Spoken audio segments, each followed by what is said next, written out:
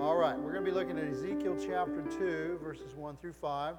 The Bible says, "And he, the Lord, said to me, Son of man, stand on your feet, and I will speak with you." So just want you to realize that Ezekiel is writing about an experience that he had with God when he was called by the Lord. Verse 2, "And he, the Lord, spoke to me. The Spirit entered into me, set me on my feet, and I heard him speaking to me. And he said to me, Son of man, I send you to the people of Israel, to the nations of rebels who have rebelled against me. They and their fathers have transgressed against me to this very day. The descendants also are impudent and stubborn. I send you to them, and you shall say to them, Thus says the Lord God. And whether they hear or refuse to hear, for they are a rebellious house, they will know that a prophet has been among them." So in this text, we have the description of Ezekiel's call to serve the Lord. Ezekiel was a prophet of God that was called by God to speak to the Israelites after some of them had already been taken captive into Babylon. And this text that we read is basically his call to ministry. And we're going to look at this call today, and there's basically three characteristics that we want to look at, and the three important truths that are relevant for us today as believers in Christ. These points are that we're going to look at one by one is: one, God initiates the call; number two, God empowers the call; and number three, God defines the call. So we're going to look at the first one. God initiates the call. Again, Ezekiel 1, 1 through 3. In the 30th year, in the 4th month, on the 5th day of the month, I was among the exiles by the Chebar River. That's basically saying I was in Babylon. And on the 5th day of the month, the word of the Lord came to Ezekiel the priest, the son of Buzi, or Buzai, in the land of the Chaldeans by the Chebar River, and the hand of the Lord was upon me there. Now, before we jump into that, just kind of give you a little grounding. You know, as many of you know, this time of the year is a season for what? What do they do in high school? Graduate. What do they do? Well, we hope they graduate. At college, they graduate. May is when people graduate. And for many, graduation from high school or college, well, we'll talk about high school. High school is an open door for college. And how many of you know that college, I mean, you may not know this, a lot of people think going to college is just about learning facts and learning things like that, but college is more than just learning knowledge or getting educated mentally. It's also about figuring out and narrowing down what we're going to do in life. I had a niece, didn't know what she was going to do, in life, and so, I just recommended going to college, but I don't know what I want to do. I said, well, that's part of the beauty if you do go to college. You don't have to do it this way, but you have all these different options, and if you don't find on the first round what you want to do, you may definitely find what you don't want to do. I don't want to be a psychologist. I don't want to be a sociologist. I don't want to be a mathematician. I don't want to, and all that's just as important as well. Figuring out what we want to do, sometimes you've got to go through a process of elimination of, I cannot see myself doing this for the rest of my life. So it's not only about knowledge, it's about figuring out what you're going to do later on in life. And for the Christian, that should imply more than just a desire to do something, but a sense that God has purposed and destined us for something in life. Now, many of us didn't get saved until we were older in life, but if you grew up in church, at least, I can't talk about in other churches, but what I would like for you to know is that from a very young age, we should be instilling in our children that God did not just appear in your life at a point just to redeem your life from something he had no clue about. You were actually purposed and created by God for a reason. When God created you, he actually had a purpose in mind, and when he created you, he put the gifts and abilities that he wanted you to have, that you were going to need to have in order to be able to fulfill and carry out his will for your life. Now, if you live your life without God, or if we've lived our life just kind of going to church and letting God in our life for a little bit of time, we may have found our destiny anyway without realizing it, but many of us may not have. But God's desire, and what we should realize and what we should instill in our children, is don't just try to find a way to make it through life. Try to find what God destined you to do in life, and when you find what God destined you to do in life, then give it your all. What that for the Christian, that should imply more than just a desire to do something, but a sense that God has destined us for something in life. And what that something might be is to be discovered through a context of relationship and prayer. Many churches, in helping us to discover what our purpose might be, use tools to determine what the purpose of God is for our life. Many churches or people use gift tests, personality tests, and the like, and they try to narrow down that for which God has designed us for. And while there can be a purpose for these things, ultimately the will of God for our lives is not determined by a test. I remember when I was in seminary, I was listening to one of the students who decided to become a minister, and he was talking about how he ended up in seminary. And he was talking about how people noticed he was a good listener, how he cared for people, and as a result suggested that it might make him a good minister. And he thought, well, yeah, I think I'll do that. And so he found himself in seminary pursuing a ministry degree. Now, as logical as that may be, Ezekiel shows us what a call from God is most likely to entail. It's not you're good with people, you should go into the ministry. I'll tell you something, I wasn't good with people, and God called me to the ministry. I'm not in the ministry because I'm a good listener, I'm a good with people. I'm in the ministry despite that. I'm in the ministry because God called me into the ministry. This is what Ezekiel is showing us. It's not like, hey, you could do this, or this is an option. If we don't know any better, that's how you begin to approach it. But what I'm trying to get you to realize is that God actually has a purpose and plan for your life. And if you will spend time with God and ask God what His desire is for your life, and I know I'm talking to older people here, but we can counsel other people. We've got kids, we've got grandkids, and we don't want them to grow up the way we grew up. Some of y'all may have found a good job that you liked or your purpose in life, and some of you may have found something that got you through life, but did you really find your purpose and destiny in your life? That's a different thing, right? And we may not have been able to do that, but we learn from our mistakes, and what we hope for is the next generation doesn't make the same mistakes that we make. My kids haven't grasped that yet. I want to try to, hey, don't do this. I've learned that. I've been through that. I'm trying to give them some nuggets. I'm trying to give them some wisdom. This is what I want them to learn from my life. But a lot of times what you find out is that just like we're hard-headed and we didn't want to hear anybody else and what they said in life, our kids want to kind of do the same thing. But at the same time, it doesn't mean that we don't have the ability to influence them where they don't come around sooner. Hopefully they'll come around sooner than we did. Right? So God has a purpose and a destiny for each and every one of our lives. And if we will just spend time with God, what you will find is that God's purpose and destiny for your life is actually what fulfills us and will fulfill us in life.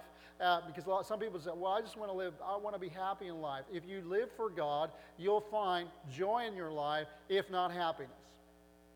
Life in God is not about, a lot of people bring that idea of happiness into the Christian life. Well, I just want to be happy. That's what God wants. God can make me happy. Well, God can make you happy, but a lot of things in the Christian life won't make you happy. Suffering for God won't make you happy. It doesn't make me happy.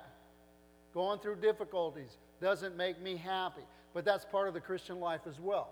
But if you're not a Christian, you're going to go through difficulties too. Well, then why would I become a Christian? Because when you're a Christian, when you go through difficulties, you have someone that you can look to, someone that can bring you through, someone that can deliver you, whereas without God, you're basically on your own. If I'm going to go through these things in life, everybody goes through storms. If I'm going to go through difficulties in life, I want to go knowing that God is with me, because with God, faith in God, trust in God, I can do all things through Christ who strengthens me. Right? And so what I was talking about is that a lot of people live the Christian life. Well, God's about, the Christian life is about me being happy, or I just want to be happy in life. But Jesus didn't go to a cross because He wanted to be happy. He went to a cross because of the joy that was set before Him. In other words, this is what I got accomplished in life, and if I will accomplish this in life, it's actually bringing pleasure to God and helping people that actually fulfills us to the greatest extent, because we're created in the image and the likeness of God. That's what actually brings the most fulfillment to us in life. Love does not seek its own. Love seeks the benefit and the welfare of others. You will do things for love that you wouldn't do if you weren't in love.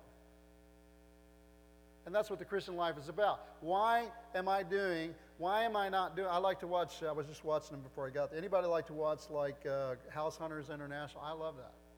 I love to watch that show. Man, if it wasn't for my call, I'd be globetrotting all over the world. I'd be in Paris, I'd be in Germany, I'd be in Bolivia, I'd be in all these kind of things because it's what I want to do. So why in the world am I not doing what I want to do? Because it's not what I'm called to do.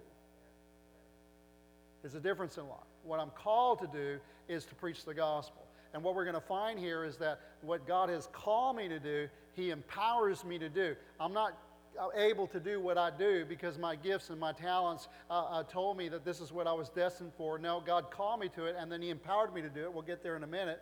And then I, as a servant of God, have found in life that when I do what He wants, things go better for me. Not that God makes it difficult for me, is that I find myself under the cloud, under His presence, and when I'm under His presence, the enemy doesn't have as much access into my life.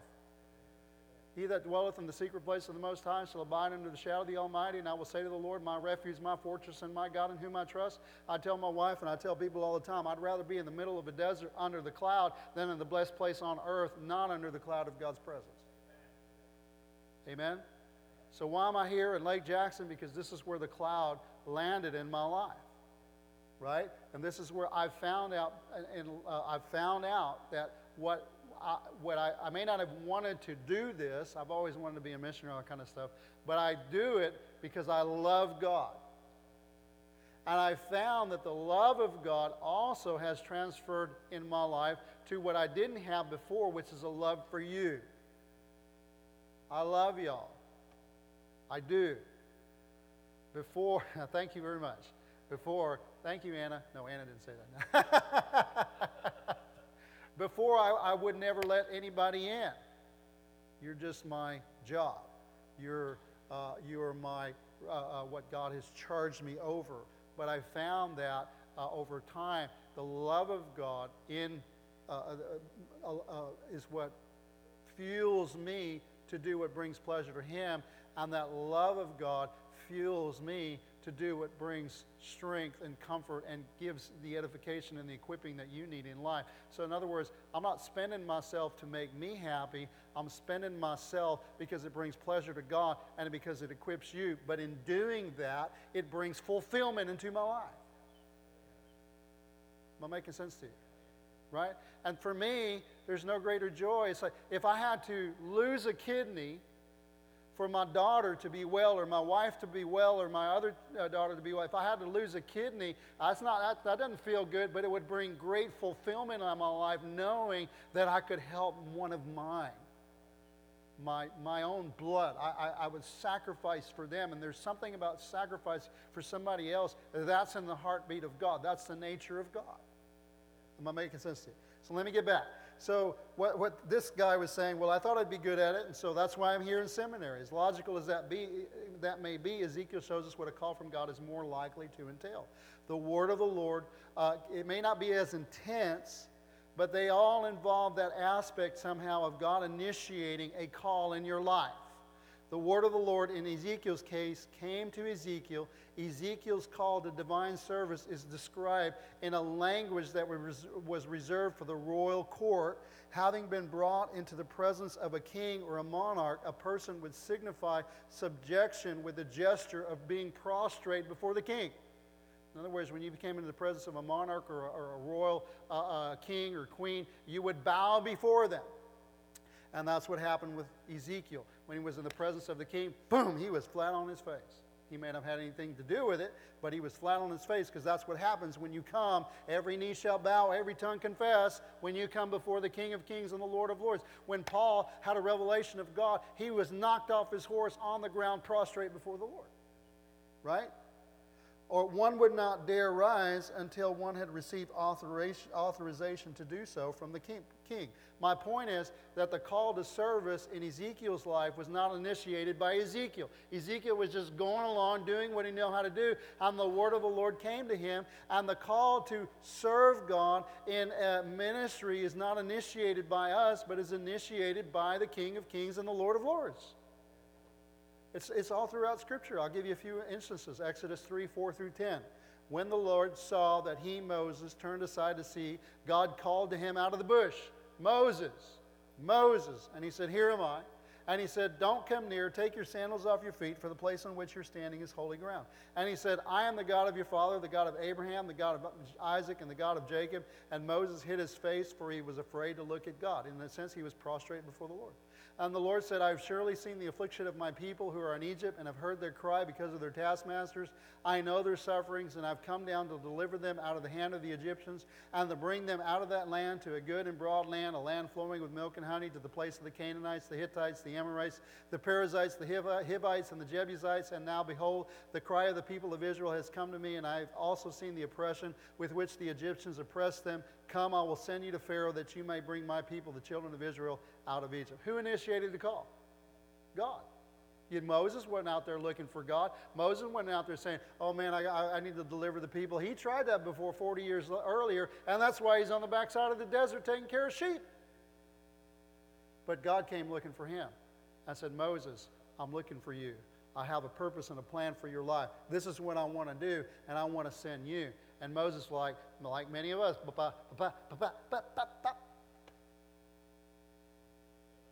but eventually, yes, Lord, he went down to Egypt, just like God told him to. So, Acts chapter 9, verses 3 through 6, I already told you a little bit about it, but it's kind of like Saul. As he was on his way, he approached Damascus, and suddenly a light from heaven shone around him. Now, I want you to know that Paul was going the exact 180-degree opposite to where he would end up. He wasn't just not serving God, he was actually persecuting and killing Christians. And all of a sudden, a light from heaven shone around him, and falling to the ground, he heard a voice saying to him, Saul, Saul, why are you persecuting me? And he said, Who are you, Lord? And he said, I'm Jesus, whom you are persecuting. But rise and enter the city, and you will be told what you are to do. So Paul wasn't looking for who we thought. He wasn't looking for Jesus to be the Son of God, to do something for him. He was actually doing the opposite, but Jesus came looking for him. God initiated the call. And what we see in these encounters is that the call to serve was initiated by God. But not only does God initiate the call, but when you get a call from God, the call is empowered by God as well. I want to give you guys hope, because most people will say, I can't do that. I don't have the ability to do that. My personality test doesn't say I can do that. My gift test doesn't say I can do that. That's fine. It's not about what you can do. It's about what God can do through you. It's not about your ability. You've heard this before. It's about your availability. You hearing what I'm saying? God empowers the call. Verse 2. And as he, the Lord, spoke to me, the Spirit entered into me. What did God say? Stand on your feet, Ezekiel. Ezekiel couldn't do that. And all of a sudden in verse 2, the Spirit entered into me and set me on my feet, and I heard him speaking to me. He didn't have that ability before, but when God said, Ezekiel, stand up, the Spirit of God actually equipped him to do what he could not do on his own. Are you hearing what I'm saying? Many people try to evaluate what they can or cannot do in their lives based on what they can and cannot do at the moment that God is having an experience or they're having an encounter with God. What we see with Ezekiel is that when God called Ezekiel and asked him to stand up, and Ezekiel began to submit himself to the Lord, the Spirit of God then entered into him, set him on his feet. As we've said before, God does not call the equipped, but he equips the call. You've got to submit to it.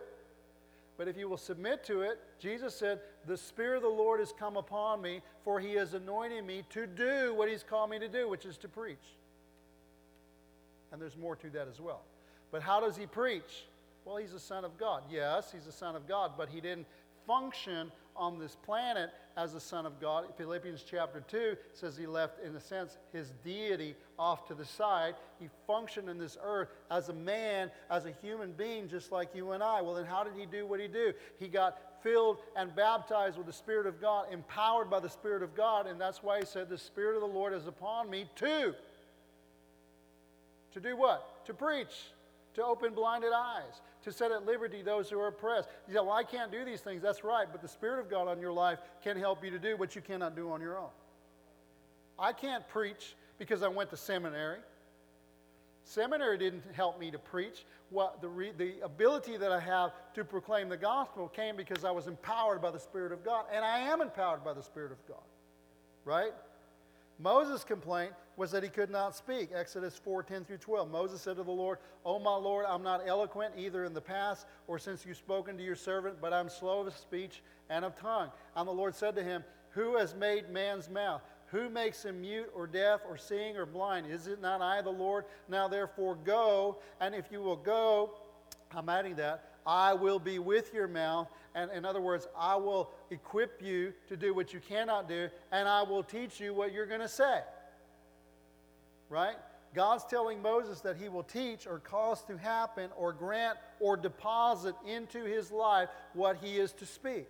In other words, it will be a divine enablement to do what he cannot do on his own. Romans 1:11, Paul says, "For I long to see you, that I may impart unto you some spiritual gift to strengthen you." 1 Timothy 4:14, "Do not neglect the gift of God which you have, which was given you by prophecy when the council of elders laid their hands on you." What I want you to glean from these scriptures is that God enables you by His Spirit to do what you cannot do on your own. I don't have it in here, but do you remember in the Old Testament when God says, "Okay, Moses, I want you to take Joshua and I want you to put on Joshua some of the Spirit that rests on you."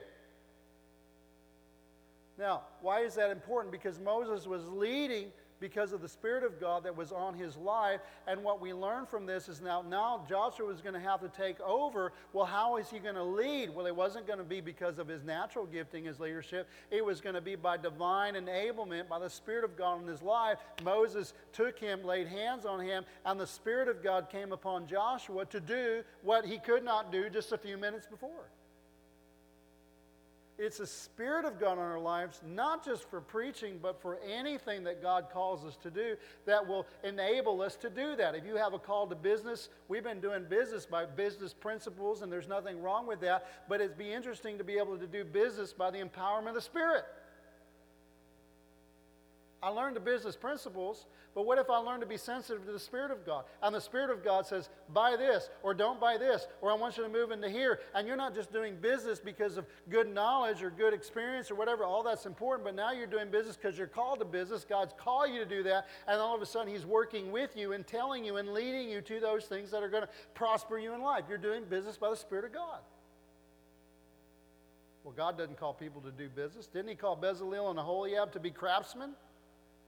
You know that God calls and empowers people to be musicians, to be craftsmen, to be all sorts of things in life. And Bezalel and Aholiab had the capacity to do what God asked them to do, which is build some of the furniture and some of the ornamentation and the things that the bowls and the lavers and all the things that needed to be built for the tabernacle. The reason these guys could do it is because the Spirit of the Lord came upon them to equip them to do what they couldn't do before. So whatever it is that God calls you to do, if God's leading you into something, don't think, well, can I do it? Do I have the ability to do it? No, your first question should be, is God in this? Is God leading me to do this? Is this your desire for my life? And then don't say, well, I'll do it if. No, I'll do it then. After you decide to fulfill and follow after God, then you'll be equipped. A lot of us are waiting for the empowerment before we'll do. No, oftentimes the empowerment comes after you do. I remember two things. One, I've told you this story before, but I don't feel things the way many of y'all feel things. It's not that I'm without feeling. I don't sense the empowerment like many of y'all would sense the empowerment of God in my life. I just don't do that. I think after service sometimes if I'm still under the presence of the Lord, I come around you. Some of y'all feel that, but I just don't. It's just there. It's just like you get used to wearing a coat and you don't realize you have a coat on, but you put it on somebody else, they say it's so heavy, you know? I've never felt that. But I remember one time I became conscious of the fact that I was anointed to do what I do when I had thrown my back out.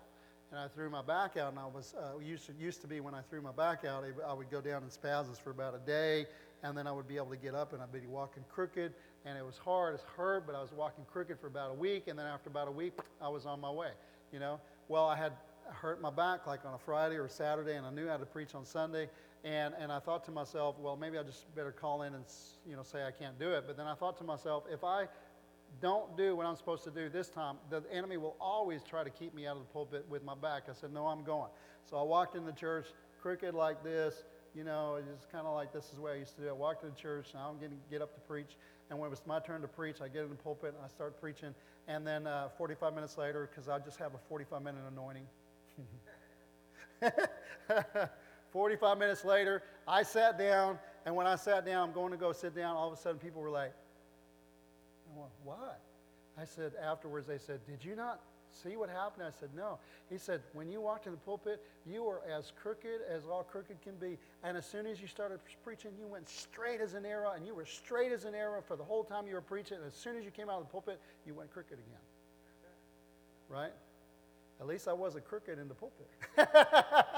I'm not a crooked preacher. Anyway, but what I'm trying to tell you is that what it was to me, it was, I didn't do it. What it was to me, it was a visible illustration of the presence of God in my life. And for the people, it was a visible illustration of the presence of God. I can't do what I do without that. I can't put a sermon together without that. It's the presence of God in my life. Who God calls, He equips. I think AJ did a little teaching here on Sunday night. And AJ can tell you, I worked with AJ, and I said, okay, AJ, you feel called to ministry? Yeah, I feel called to ministry. I said, I said, I want to go to Bible school. I said, let's kind of work on that a little bit. Let's see whether or not you got some of that in you or not, because you can be in ministry without preaching. There are other forms of ministry as well. I said, so I gave him a journal. I said, I want you to go home, and I said, I want you to read your Bible every day, and if you get a thought, then I want you to write it down. Because I remember when I first started reading my Bible, I remember the very first thing God spoke to me. It was in the book of Matthew. It says, when they saw the star, they rejoiced with great joy. And I thought, wow, that star was leading people to Jesus. We can be like stars and lead people to Jesus, you know. And what that was a sermon thought. And because God's calling me to preach, and He's giving me ideas and thoughts of how to do that. But AJ, I gave him this book. I said, every time you feel like something, I want you to write it down. He comes back after, well, you got anything? Nothing, blank. So give it a little bit more. Another 2 weeks later, nothing, blank. 6 weeks later, nothing in there, absolutely nothing. Other than I'm hungry, pastor's mean to me, stuff like that. I don't want to go in his office anymore. But there was nothing relevant in there. I said, AJ, I don't know. I don't think you have that preaching call in you. If you go to Bible school like this, you're going to die in Bible school. Because it's all about the preach. That's what it's about. It's not about worship. You're called to ministry, but right now, I said, I don't see that in your life. But I had something in the back of me said, well, maybe that's for right now. And then we had a service, I'm going to say it was about a year ago, and I was preaching on impartation, and I felt like AJ, I was supposed to pray for him. He was up there, so he didn't come down, but I prayed for other people as well. And I said, I just pray in a keeping with what the Lord showed me, that that God will equip you to do what you could not do on your own, that God will give you the ability to do that. And a week later, a message shows up, just like my message. Apparently, he has access to my message. I said, I don't remember writing that. Where'd that come from? And I started reading it, and AJ said, I wrote that. And I said, yeah, that's what I'm going to preach on at the youth meeting. And I thought, wow, what happened? How'd that happen? What he could not do just 1 week before, when the Spirit of God came upon his life and equipped him, and it was an impartation on his life, equipped him to do what he could not do. It wasn't because he had the ability, it's because the Spirit of God gave him the ability in his life. And he preached here on Sunday night. He did a great job. Fantastic. He did not have that ability a couple of years ago. What made the difference? Whom God calls, God equips. Right? So that's what I need you to understand. So what we've seen so far is that God initiates the call, and then God empowers the call. The third thing we want to learn from Ezekiel's life is that God defines the call. And this is one that many of us may struggle with, but God defines the call. Verse 3 and 4, and Ezekiel said to me, Son of man, I send you to the people of Israel, to a nation of rebels who have rebelled against me. They and their fathers have transgressed against me to this very day. The descendants also are impudent and stubborn. I send you to them, and you shall say to them, Thus says the Lord God. And I can imagine thinking of like your Ezekiel, oh, come on.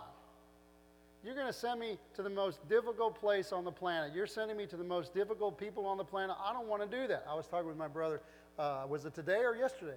I said, it's interesting to me. I'll be here 18 years. Like I say, I came here in 2004. It's 2000, so that's 18. No, that's going to be 19 years this year, right?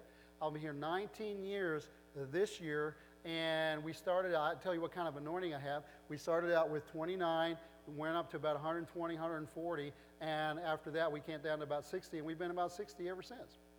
And I'm okay with that. I know God's doing stuff. I know God's got me here. God's working our lives, whatever the case may be. But it's interesting how another person can start a church, and in a year they'll have like 150 people, and then they'll have 300 people, and they'll have 3,000 people. And I'm thinking to myself, you know what?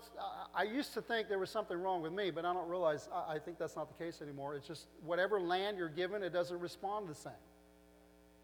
Right?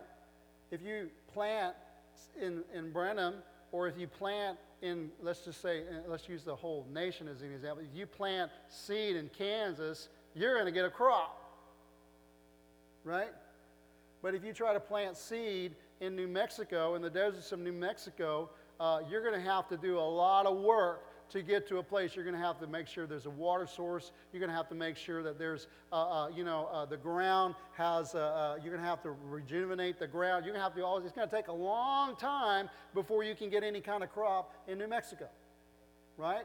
And basically what God is telling Ezekiel, he said, I'm not just sending you to New Mexico, I'm sending you to the Sahara Desert. You know? So God's telling Ezekiel that I'm not sending you to foreigners, but to the nation of Israel. And he goes on and he says that because if I sent you to them, they would listen to you and they would respond. But the people I'm sending you to, they're not going to respond. By the way, I'm not talking to you. This is Ezekiel talking, okay? So some of you are going, is that the way you feel? No. It's not the way I feel. I'm just trying to teach you something, right? So why is this important for us? Because Ezekiel's call was defined by God. He was given a sphere to which he was responsible to proclaim. It wasn't up to him, it was up to God. Listen to what I'm telling you. It wasn't up to him, it was up to God. If we had a choice, we might want to go to certain areas. We might want to go to certain places. We might see people having a lot of success. Up in the Woodlands, Kingwood, they have a lot of people, a lot of money. Let's go over there. And that's in the natural way of doing things. But I want you to know, remember what I said before? I'd rather be in the desert under the cloud than somewhere I'm not supposed to be, which might be a nice, better place, but God's not there with me. And basically what God is telling Ezekiel, he says, I'm sending you to a difficult and rebellious people, but there in this place is where I've defined for you to be. And if you will do what I ask you to do, I will be with you. You hearing what I'm saying? 2 Corinthians 10:13, it says, we, however, Paul says, will not boast beyond measure, but within the limits of the sphere which God has appointed us. A sphere which especially includes you. The word sphere is from the Greek word metron. A metron is a measure, a measured rule, or a prescribed limit. In English, the word sphere is defined as an area or range over or within which someone or something acts, exists, or has influence or significance. In short, it's a certain place of influence that has been assigned by God. Again, when I was in seminary, I was listening to another student who was sharing his philosophy of the call in his life. He believed that he was called to the ministry, but where he served didn't matter. What denomination he served in didn't matter. What place he served in, it didn't matter. Basically, it didn't matter what denomination, what people, what country he chose to go to as long as he was doing ministry. And you know what? Every servant's accountable to his own master. But for me, I said, that doesn't work for me. And I'm pretty sure after reading the Bible, it's not just me. Now, some of us have more freedom to do things than others, but the more responsibility you've been given, usually the more restrictions you have in life. To whom much is given, much is required. When you don't have a lot of responsibility, maybe you can do whatever you want. Let's go over here for a little while. Let's go to this church. Let's go to this country. And maybe you can, because like I said, every servant's accountable to his own master. But I've been given a call on my life, and God has told me this is where you're going to be. And so if I was to do that, I would actually be violating my relationship or my call in life by doing what I want to do and not what God has assigned me to do. I liken it to like being in the military. You get assigned to a certain place. You were in the military, right? If you got assigned to go to a certain basic camp somewhere, which camp did you go to? Fort Dix, okay? Was that in Colorado? Where was that at? in New Jersey. So now what if you said, I don't want to go to New Jersey. I'm going to Colorado. I'm going to go because I want to go to Colorado. And you show up in Colorado, you know what they're going to do? They're going to say, well, we're just glad you came. We're just glad you're in the Army. You're in the Navy. We're just so thankful. No, they put you in the brig. Why? Because it's not about what you want. It's about what they want for you.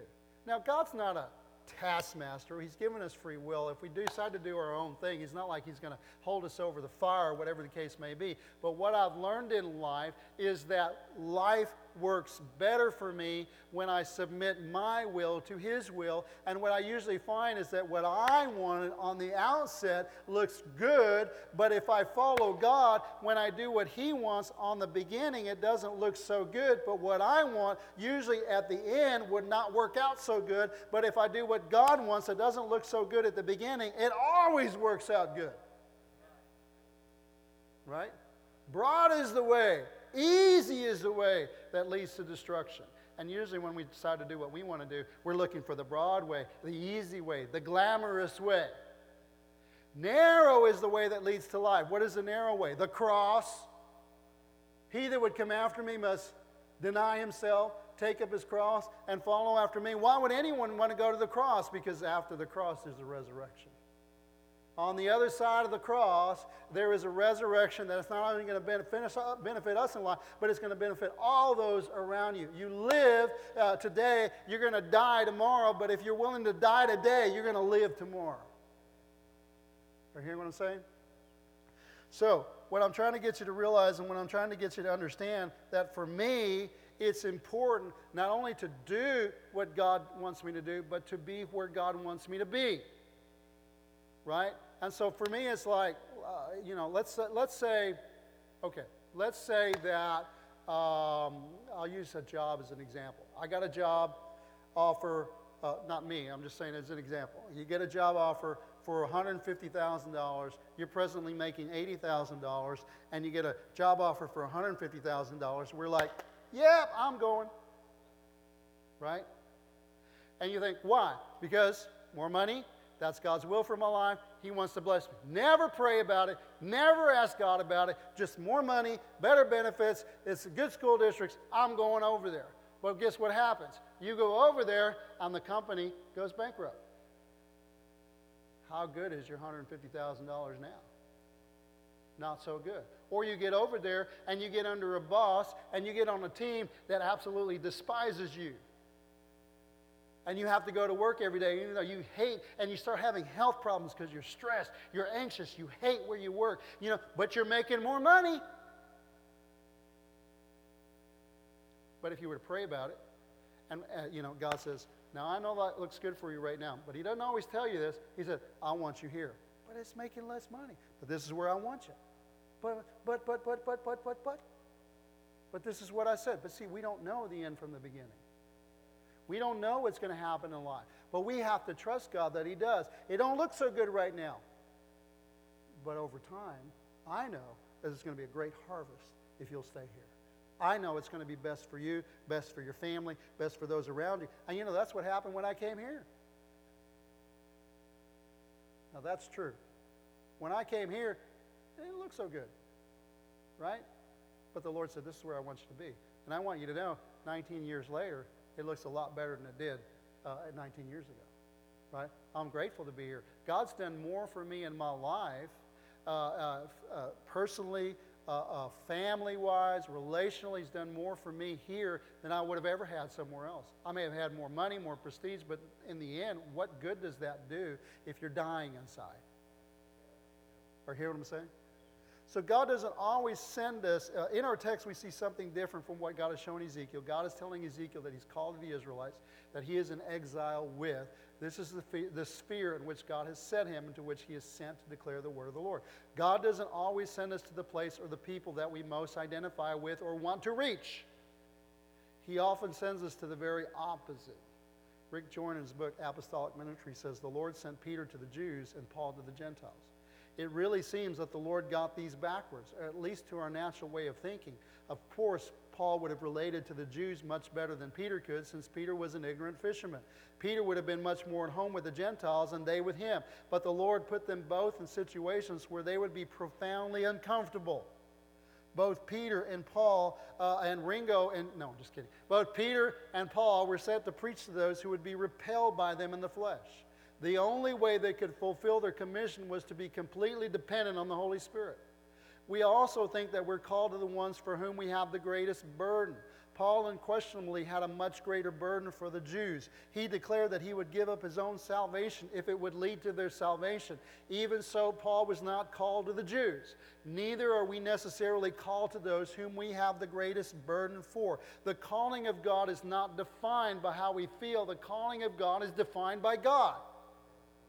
We are to follow the cloud. It's not the same as the iCloud, by the way. We're talking about the presence of God. It is an analogy. It is a type of the presence of God. We are called to follow the cloud in our lives, and wherever the cloud goes, we are to follow. The cloud doesn't follow us. Huge truth. If you will get this, it will save you much pain in life. The cloud doesn't follow you. You follow the cloud. God is not at our beck and call. Many of us, when we get saved, we say, God, come on in, get in my car, and we're driving. We want God to get in the front seat or the back seat, but we never let go of the wheel. Christianity doesn't work that way. You may get to heaven, but you're going to have a lot of wrecks in life because we don't know how to drive. We think we know how to drive, but we don't know how to drive in life. If we want to have an overcoming, victorious life, I didn't say easy, I didn't say you won't struggle, but I'm talking about an overcoming life. They overcame by the blood of the Lamb and by the word of the testimony, because they did not love their lives even unto death. They loved God. They submitted to God. That scripture that I said, he that would come after me must deny himself. It actually, another way of translating that, must deny his right to self-rule. Take up his cross and follow after him. The cloud doesn't follow us. We follow it. It's underneath the cloud that we find the provision and protection of God for our lives. In the same way, God leads us into the fullness of the call he is issuing us to. He is issuing to us, and he wants to send us to. In short, he defines the call.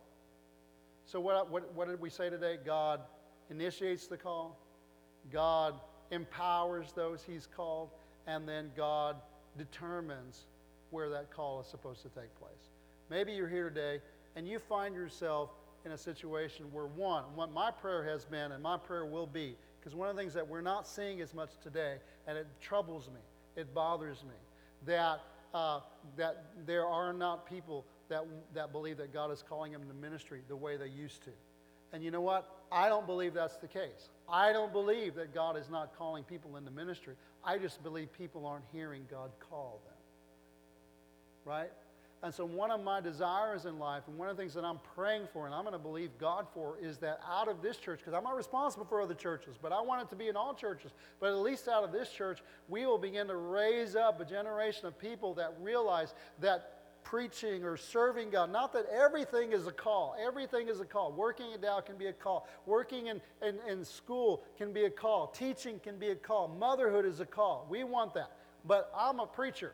You pray for people to go into their calls. That is my desire in life. But I want to see, for me, a sign that people are starting to hear and yield to God is that we're going to see more people say, I feel like I have a call to preach. I have a call to ministry. And I want to tell you something. If you're not called to ministry, I don't want to see you in ministry, and I don't want to see you fulfilling that, because you would be out of the will of God.